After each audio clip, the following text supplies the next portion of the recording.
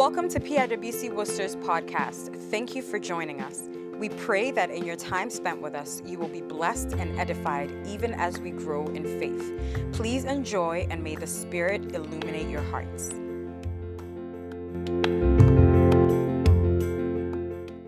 We have a young man here that's going to give us a word. I said that we are co-laborers in in the gospel that Christ has given us, a strong man, the man of the word. He's no other person than my own MD, my brother, elder, somewhere up here. Amen.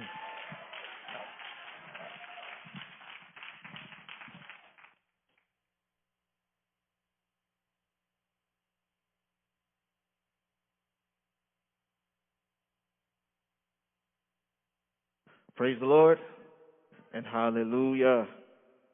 Sister, thank you for that testimony. We serve a living God who never forsakes the righteous. So we bless God for what he's doing even in the house of the Lord. We thank God for another evening in his house, in his presence, another opportunity to receive what he has in store for us. I'd also like to thank our head pastor, Pastor Carl, for the opportunity to be able to share the word of God with you all tonight, alongside with all the leadership of the church. Let us pray. Father, in the name of Jesus, we give you praise and honor and glory for tonight. I ask that, Lord, as your word is coming forth, speak through me. Give us a receptive heart that we may receive. In the mighty name of Jesus. Amen. Christ, the crucified conqueror. Christ. So this is the theme that we've been hounding on for the past couple of days. Christ, the crucified conqueror. And tonight I've been charged to share on the topic, Codes Canceled, Living Victoriously. Codes, C-O-D-E-S, canceled, living victoriously. And tonight I've been charged to focus on the cancellation of that written code specifically. So I may not dive too much on the living victorious part because on Friday, Apostle has done an extensive and masterful job on describing and talking about living victoriously. So with that being said, the goal of my message tonight is to talk about what exactly is that written code, how it affected us, and most importantly, what Christ came to do as a result. How was he able to cancel that written code? So without further ado, we'll start diving into our first scripture reading, which will be taken from Colossians chapter 2, verses 11 to 14. Colossians 2, 11 to 14. And I'll be reading from the NIV version, specifically the 1984 version, specifically because this is where the subtopic of the theme was inspired from. So the reason why I'm saying that is because what we have up there is the 2011. So in case when you're reading, it may not match, just know that the spirit behind the message is still the same. Amen. So Colossians 2, verses 11 to 14. Reading from the NIV. It says, in him you were circumcised. You were also circumcised, in putting off the sinful nature, not with the circumcision done by the hands of men, but the circumcision done by Christ, having been buried with him in baptism, and raised with him through your faith in the power of God, who raised him from the dead. When you were dead in your sins, in the uncircumcision of your sinful nature, God made you alive with Christ. He forgave us of all our sins, having canceled the written code with its regulations that was against us and that stood to oppose us. He took it away, nailing it to the cross. Having disarmed the powers and the authorities, he made a public spectacle of them, triumphing over them by the cross. Amen.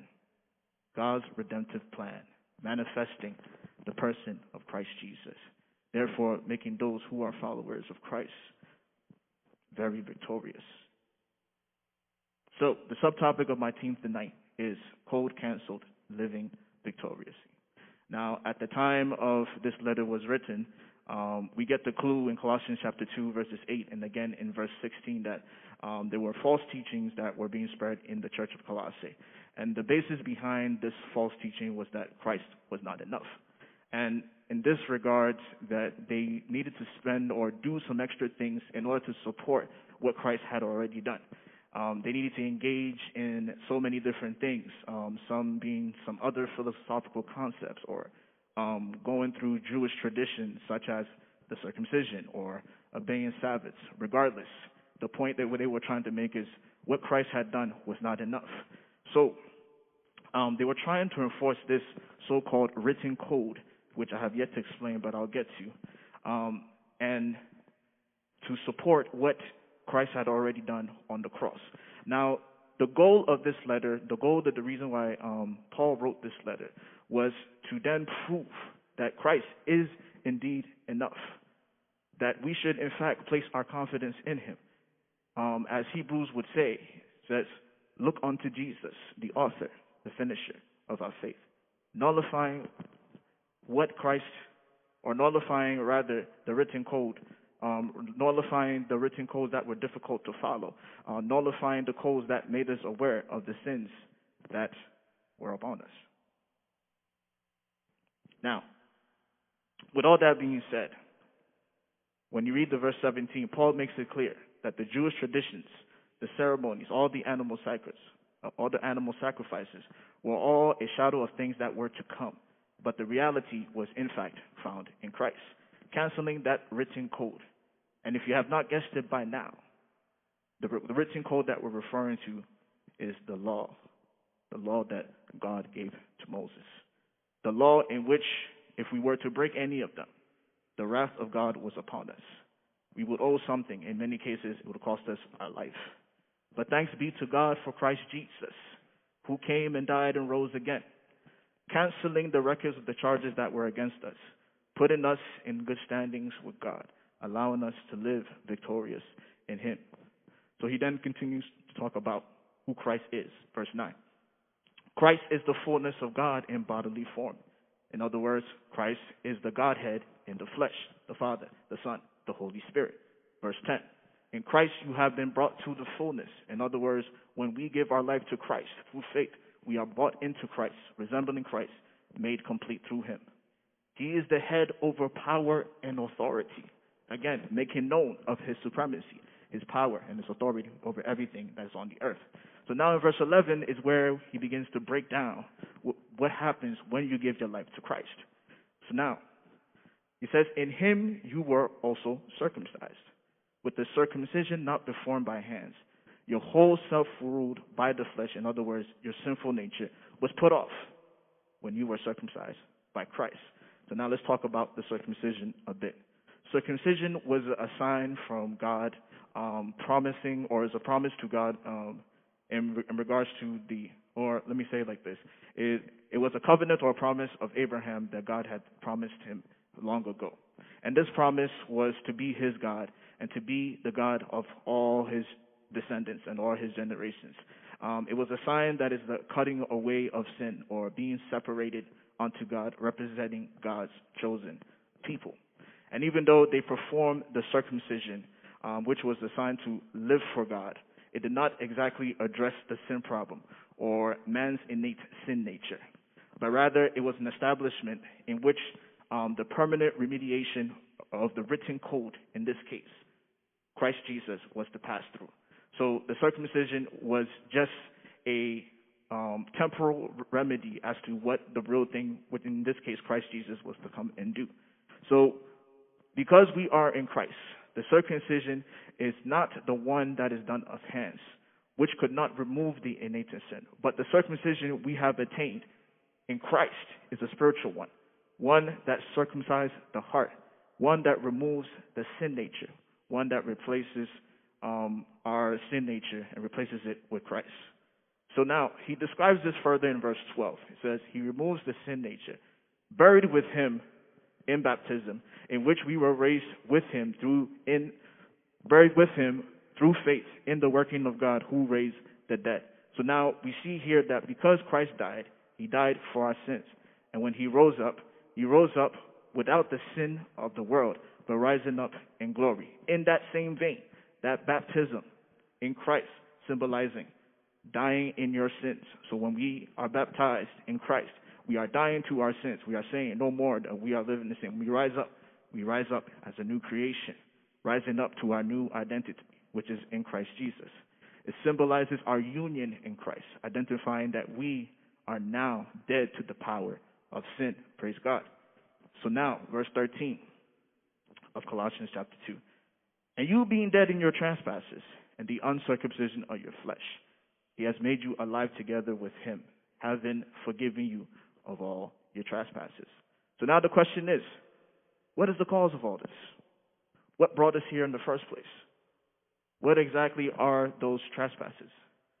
Because we're trying to understand what the written code is all about. Why did it come about? How is the written code working against us? Romans chapter 5, verses 12 to 13. Let's put it up there. King James. It says, therefore, through one man, sin entered the world, and death through sin. And thus death spread to all men, because all sinned. So we see here that because of the disobedience of Adam, sin entered the world, spreading to all of men. And the consequences of that sin was death. So when sin entered the scene, man became separated from God. Now when you jump to the verse 13, it says, for until now, the law, sin was in the... So until the law, sin was in the world, but sin is not imputed where there is no law. So what it's saying here is, until the law came, until the law came into the world, until the written code came about, no one could be charged of sin, which is a very interesting point. Because there was no law. Because there was no standard at the time. This is before the time of Moses. So from Adam all the way up before Moses, there was no place, or there was no standard put in place that you can charge someone or even call someone a sinner, if I may. So the law or the written code came into being so that God could satisfy his wrath.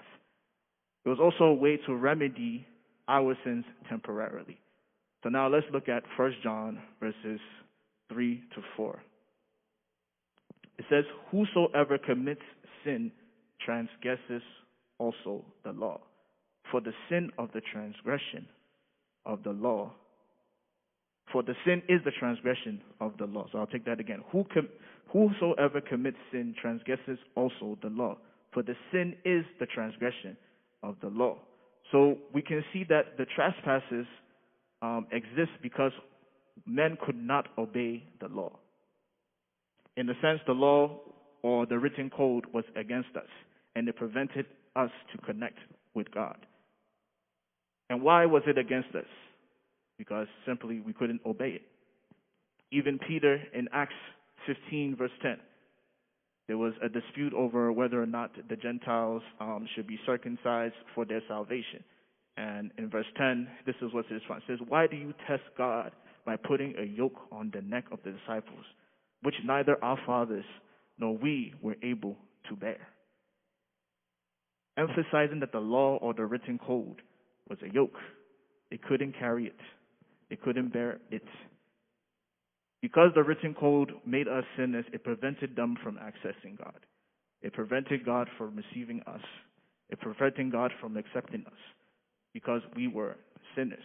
So in James chapter 2, verses 10 to 11, it says, for whoever shall keep the whole law and yet stumble on just one, he's guilty of all. Verse 11, for he who said, do not commit adultery, also says, do not murder. Now, if you do not commit adultery, but you do murder, you have become a transgressor of the law. So this goes to show that you could have kept every commandment of the law, but just a simple lie made you a transgressor. So the law or the written code was really working against us. It was very difficult to obey this written code. So what did the written code exactly look like? Now let's have a look at something here. It says, with the quick research that I did, there are about 613 commandments under the law or the written code. This included the 10 Commandments. And it was broken up into 3 categories. We have the ceremonial laws, the laws that focuses your attention to God, right? Such as the sacrifice for your sins or the ceremonies that were set aside to remember what God has done for them. Judicial laws, call it the Jewish court, pertaining to how to deal with civil issues pertaining to the Jews. Then you have the moral laws, you could say that that is the standard of righteousness or God's character and standard. So just imagine 613 commandments. Would you remember to do even a fraction of it? Absolutely. You would falter at some point. 613. I can yet alone remember half of the things that I have in my head right now. So it'll be very difficult for you to keep them. Because in order to be in the right standing with God, you could not have broken a single one of these, right? So there was a need for someone to take away that law. And that someone was Christ Jesus, who came down and died and rose again. And this happened, and it happened to take away this written code, nailed it at the cross, relieving us from this wrath of God, relieving us of this yoke that we could not bear. So when he died on the cross, he did not die because of his sins, but he died for our sins, which was imputed to us due to the written code. So when you read 2 Corinthians 5:21, it says, he who knew no sin became sin for us, that we might become the righteousness of God in him. As a matter of fact, he was the only one on earth that was able to fulfill every requirement of the law, therefore having no sin in him. So now back to the reason why Paul wrote this letter. Yes, Christ is enough. If you are in Christ, that written code has been removed and nailed to the cross. Our death of the written code has been canceled once and for all. Sin no longer imputed in our lives, having us have our victory in Christ Jesus. So, I'm extending this invitation to you all. I'm done with my message. But, yes, I know it's a bit short, but the point, I believe, has been made clear.